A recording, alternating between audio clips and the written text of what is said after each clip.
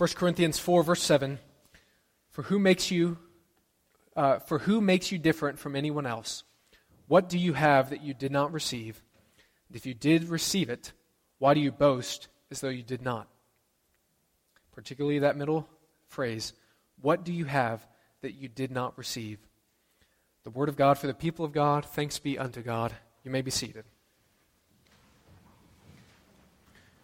The concept of stewardship, as you can see by the title up there, it's not a surprise to you what it is. I think it's in your bulletin as well.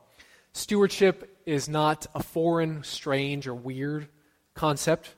It's something that from a young age, whether you're a child, babies, teenage years especially, it's something that you know inherently what it means. If you're at the mall and you're eating food at the food court, rip those early days. The mall no longer exists anymore in general. But if you're at the food court, you're with friends, a lot of times, for whatever reason, when people are at the table, what do? Put your phone on the table, and what do? Hey, I got to use the bathroom. Can you watch my phone really quick? I'll be right back. That is called stewardship, right? If you're still at the table, this phone is not yours. You're just simply there. You're watching over it. You're guarding it until said individual returns. And a more extreme example, if you will, for those of you who have ever house sat before or house sitting, right? You know that that is not your house. Even though the owner may have told you, feel free to choose whatever bed to sleep in, turn the TV on, here's the passwords to Netflix and all this kind of stuff. Feel free to eat any of the food in the pantry, in the fridge. You may be able to enjoy all of that, but you know good and well that house is not your house. At the end of the day, you're simply watching it for a short time until the owner returns. So, as a church, if you weren't aware, here's the awareness. We are walking through what's known as the Baptist Faith and Message. This is a doctrinal statement that different churches individually have corporately said, hey, this is what we believe, this is what we confess. And in the Baptist Faith and Message, we're walking through it. What does it say? What do we believe as a church? What should we believe? What are some things that we can rally around? There's an entire section there devoted to stewardship. It's kind of weird. When I think of a doctrinal statement, I usually don't think, what does the church say about stewardship? But that shouldn't necessarily be the case, because stewardship is really, I believe, foundational to the Christian life. And whether or not a pastor says it every Sunday from the pulpit, the concept of stewardship really is an underlying current throughout all of the Christian life. Because it's all about living a godly life to honor the Lord Jesus Christ. And that's what a good steward is, as we'll see in just a few moments. And what the Baptist Faith and Message says, we're going to read it together collectively at the end. It's not exhaustive, it's not complicated, it's not rocket science. It's very simple. And even from a secular standpoint, as those examples I just gave, it's easy to understand on an intellectual level what stewardship is.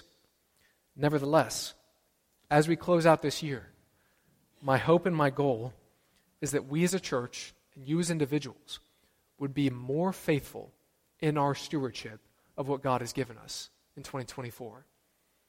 My hope and our goal is to be more faithful, to be more biblical as God's stewards in 2024. And yes, stewardship is very simple to understand. Here's the essence of it. God owns everything. I'm His steward. Okay, you got that?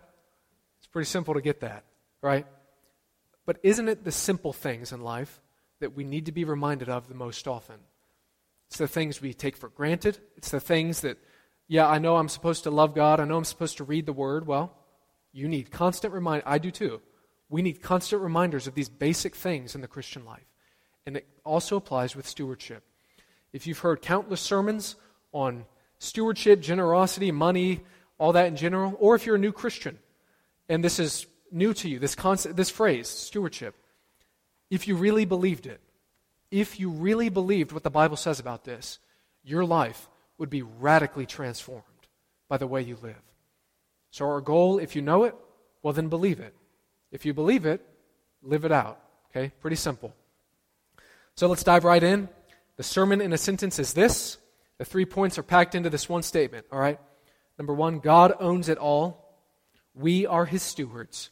Steward His gospel to multiply true wealth. What's the sermon in the sentence? God owns everything. We are his stewards. Steward his gospel well to multiply true wealth. Let's unpack each of those phrases one by one. Number one, God owns everything. He owns it all. We find this at the very beginning in Genesis chapter 1, verse 1. In the beginning, God created the heavens and the earth.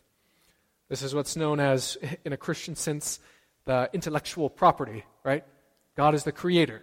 He owns it. He owns what he created. Okay, pretty simple, pretty basic. Fast forward a little bit. We see this all throughout the Bible. Leviticus 25, verse 23. The Israelites, God's people, they're preparing to enter the promised land, and God speaks to the Israelites and tells them, "The land is mine, and you reside in my land as foreigners and strangers." So in a sense, right, sometimes we talk about and hear about God's giving the promised land to Israel. Is that true? Yes, right? But technically, fundamentally, what did God say? This land is mine. I'm leasing it to you, if you will. You're going to live there, and you're supposed to take care of it. Deuteronomy 10, verse 14.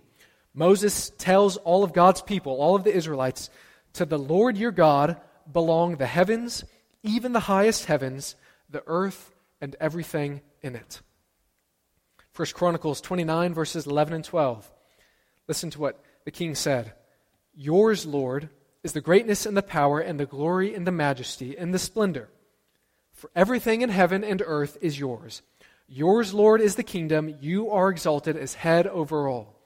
Wealth and honor come from you. You are the ruler of all things. In your hands and strength are strength and power to exalt and give strength to all." God owns everything. Job chapter 41, verse 11. The grand conclusion of that book. God is correcting Job about his faulty, warped thinking, his warped heart, and correcting Job basically by saying, "Job, I'm the sovereign, period. I'm the one in charge. I'm the one in power. Not only that, I'm good." And God is instructing, reminding Job of this basic truth. And then in Job 41, verse 11, God tells him this: "Who has a claim against me that I must pay? Everything under heaven belongs to me." In other words, God is saying, I'm in debt to no one. I don't owe anybody a thing because I own everything. Psalm 24, verse 1. This is a famous one, especially if you've known it in the King James Version. "The earth is the Lord's and the fullness thereof, the world and everything in it." Not a little bit. God doesn't own a little slice of this earth. He doesn't own the USA or the nation of Israel or, here, fill in the blank. He owns the entire earth. And it doesn't just own a couple of people, handful of people. It says everyone is the Lord's. Psalm 50, verses 10 and 12. God says, "Every animal of the forest is mine, and the cattle on 1,000 hills. I know every bird in the mountains, and the insects in the fields are mine. If I were hungry, I would not tell you, for the world is mine and all that is in it." Church, do you get the picture? All right. Do you get the picture? It's pretty simple. But it is fundamental to the Christian life. Okay? God owns everything. He owns absolutely everything. Leads us to number 2, the concept of we are stewards. We are God's stewards. All right, Jimmy D, God owns everything. Well, I own my shoes. I own my clothes. The deed to my house, it's in my name. My Bible has my initials on it. What are you talking about? God owns everything. I own this kind of stuff. Well, yes, in a sense, you do own stuff, okay? Surely your license that has your picture and your name on it, yes, that's yours. That is not mine, okay? That's pretty simple. But fundamentally, you do not own a dime. You have nothing to your name, fundamentally. What do I mean by that? You are a steward of everything God has blessed you with. What is a steward? A steward is simply someone who faithfully and diligently manages someone else's stuff. Say that again. A steward is someone who faithfully and diligently manages what is not theirs. We see this throughout the Bible, beginning all the way back in Genesis. I think most every sermon I preached on the Baptist Faith and Message different doctrines. I've alluded to Genesis in one point or another because Genesis is so important to our Christian walk and Christian understanding. But in Genesis, what happened? God created the heavens and the earth. In particular, he created the Garden of Eden. He set up Adam and Eve as the property managers, if you will. Take care of the garden. Steward it, manage it. It's not your garden, it's mine. This is not your earth, it's mine. You're just taking care of it. We see this later on in Genesis with Joseph. Remember Joseph in Egypt, Joseph in the Technicolor Dreamcoat, right? Before that, Joseph was the manager or the steward of Potiphar's house, Potiphar's belongings. He was supposed to manage it, steward it well.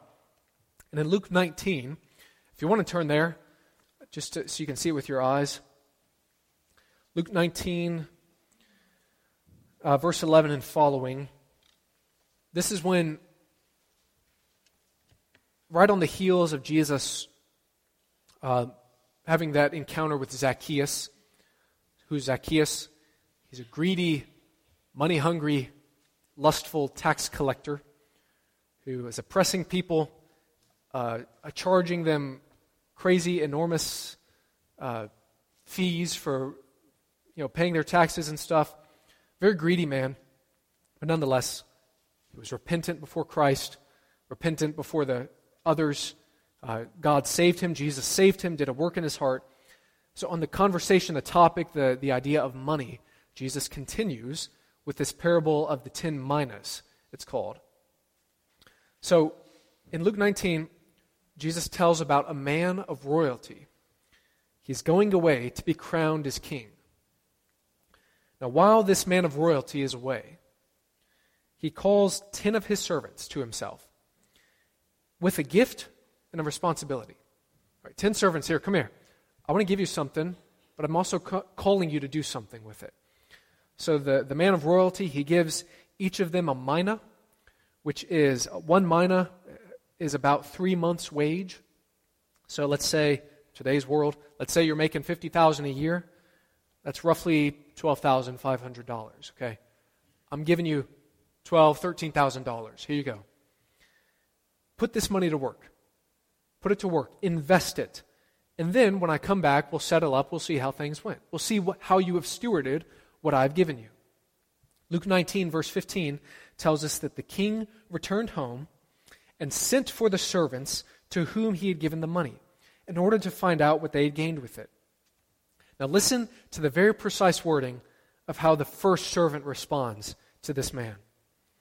Sir, your mina has earned 10 more. In other words, he's saying, this $12,500, I've made it earn $125,000, right? 1,000% return on investment. I'm sure all of us would like to invest a high-yield savings account in something like that. It's crazy. But what did he say? Your mina, your money. He didn't say, my money earned you this. He said, your money earned you this. This man understood what stewardship was. He was entrusted to it for a short time. This money is not his, but he was entrusted with it for a short time, and he's called to invest it or to multiply it.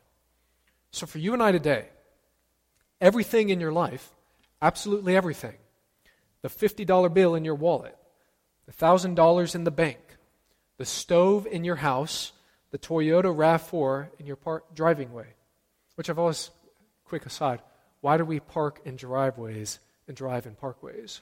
Right? You don't know. But anyways, everything you have, okay? Everything you have is his. You don't own it. You didn't buy it fundamentally, right? Again, fundamentally. It's his. You are stewarding it until he returns. But then, it's not just about objects. It's not just about your money. It's about your very own life, your own body. In today's world, we live in the culture in America, it's all about that autonomy, right? Personal bodily autonomy. Nobody tells me what to do with my own body. That's championed in two ways, both with regards to abortion and with regards to kind of vaccines and medicine, right? Nobody tells me what to do. But even biblically speaking, what does 1 Corinthians 6:19-20 tell us? God is speaking to his people, and what does he say? You are not your own. You were bought at a price. In other words, your own body isn't even yours, technically. It's God's, on loan to you, and you are called to steward it, use it well for His purposes. What does that mean? That means your health, your talents, your energy, your voice, your ability to think, your eyesight, your ability to walk, your ability to hear, your spiritual gifts, your salvation. Everything in your being that's not a tangible object. You are called to use all of these things to steward them for the glory of God until He returns.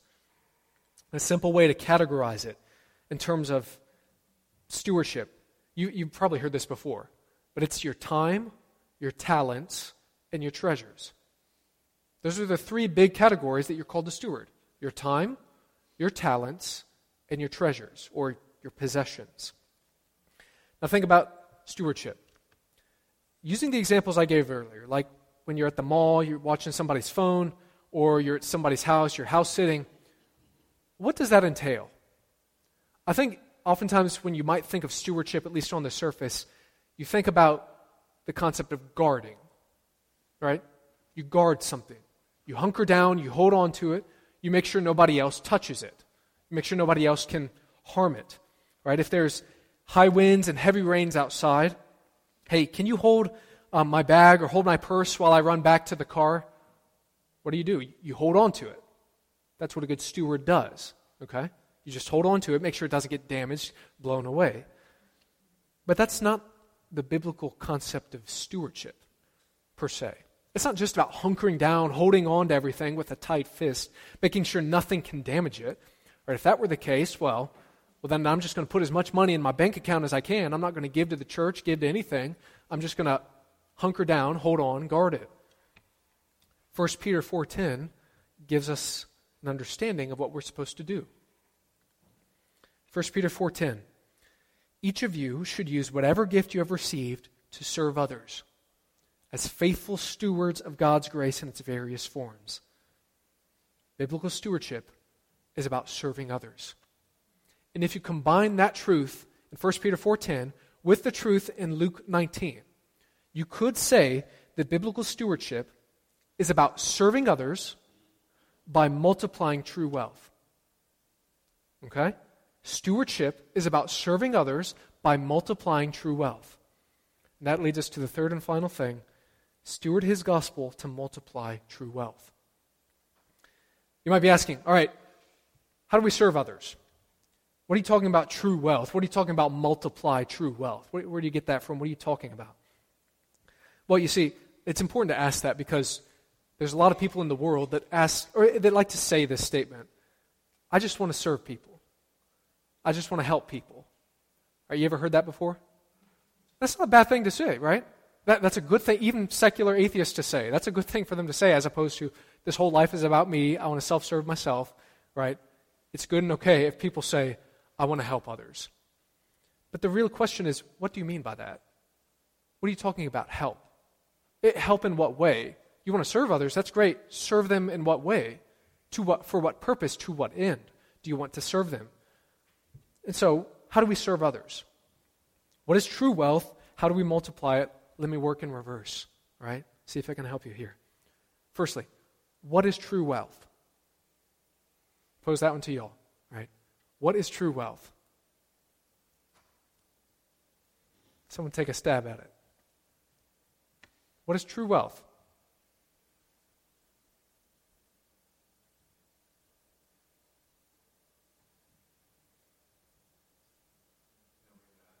Knowing God? Yeah, it is.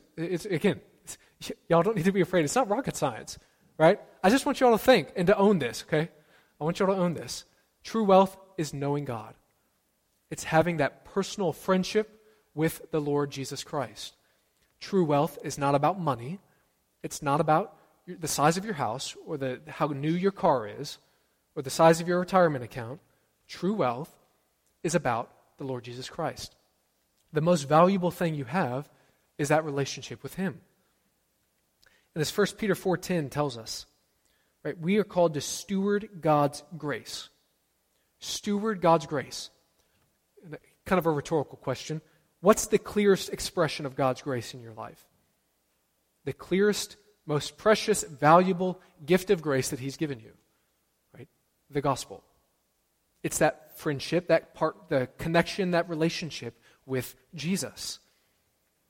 So the man or the woman who does not have a house, who does not have a car, who does not have any savings, who doesn't even have food, but who has hope in Christ, they are truly wealthy, biblically speaking.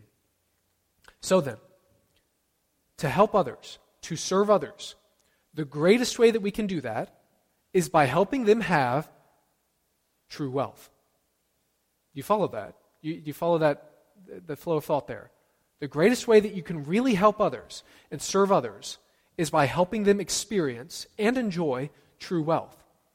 And this is both for Christian and non-Christian alike, right?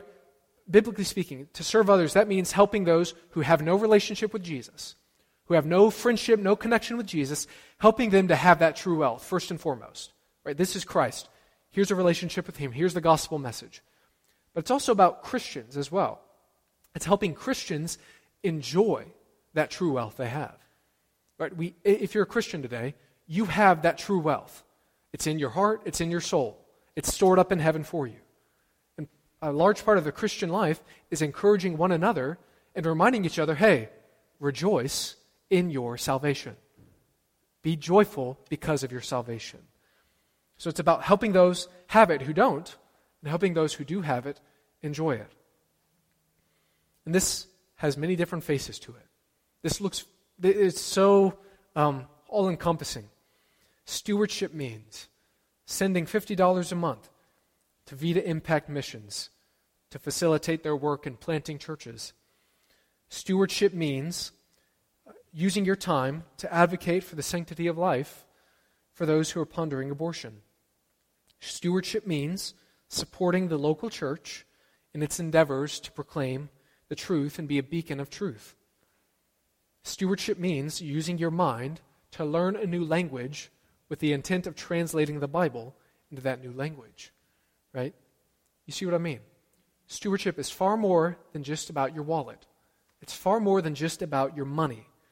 It's about your time, your talents, and your treasures. Right? Stewardship, if you will, is the foundation. And then any kind of sermons or topics on the topic of giving, that's a fruit. That's an outworking of what stewardship is and the doctrine of what it is. And entire sermons can be preached on each of those realms. How do I steward my voice well for God's glory? Well, sing psalms as unto the Lord, speak truth in love. How do I steward my home for the glory of God? Practice hospitality. Open up your home. Break bread with others. How do I steward the money that God has given me? Well, there's wisdom behind tithing. Right? Give generously to the local church and to Bible-centered ministries, so on and so forth. All right? You get that.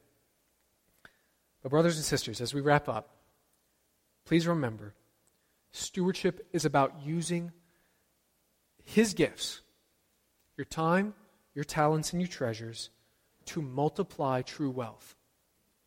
It's not about holding on to it, hunkering down. It's about using everything God has given you to invest it in others, to help others experience and enjoy true wealth, which is what?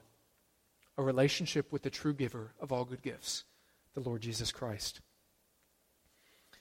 In conclusion, how many of you have heard of John Wesley before? So John Wesley, if you're unfamiliar with him, he's an English preacher from the 1700s. He was the founder of the Methodist movement and consequently the Wesleyan movement, the Nazarene movement. Those are all kind of subsets of the Methodist movement. John Wesley's brother, Charles Wesley, was the author of, he wrote Christ the Lord is Risen Today, and we just sang it a couple of weeks ago. He also wrote Hark the Herald Angels Sing. So John Wesley, one day his house burned down to the ground. Right, this is in the 1700s. Some people found John and said to him, "Hey John, we're very sorry to tell you this, but your house just burned down to the ground." John Wesley replied, "That's impossible."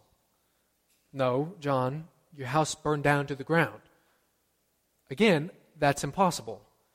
John, we saw it with our own eyes. Your house is gone. That's impossible. You see, I don't own a house. God gave me a place to live in. I only manage that house for Him. If He didn't put out the fire, well, then that's His problem. He'll have to put me somewhere else. So, brothers and sisters, it's a wonderful testimony of this truth I'm talking about. God owns everything. Your very life, your house, your home, your money, everything. He owns it all. We are His stewards. And as we enter 2024, I hope that we all will be better stewards of what He's given us. And so that we can multiply true wealth. Stated differently, we can spread the gospel. We can enjoy the gospel more in our own lives and around the world. So church, if you will, go to the next slide. This is what is in the BF&M about what many churches, many individuals, many people confess about stewardship. So recite this with me, if you will. God is the source of all blessings, temporal and spiritual. All that we have and are, we owe to Him. Christians have a spiritual debtorship to the whole world, a holy trusteeship in the gospel, and a binding stewardship in their possessions. They are therefore under obligation to serve Him with their time, talents, and material possessions, and should recognize all these as entrusted to them to use for the glory of God and for helping others. According to the Scriptures, Christians should contribute of their means cheerfully, regularly, systematically, proportionately, and liberally for the advancement of the Redeemer's cause on earth. Our final prayer. Our Father, please help us to know your word. Please help us to love your word. Please help us to live out your word. In Jesus' precious name we pray. Amen.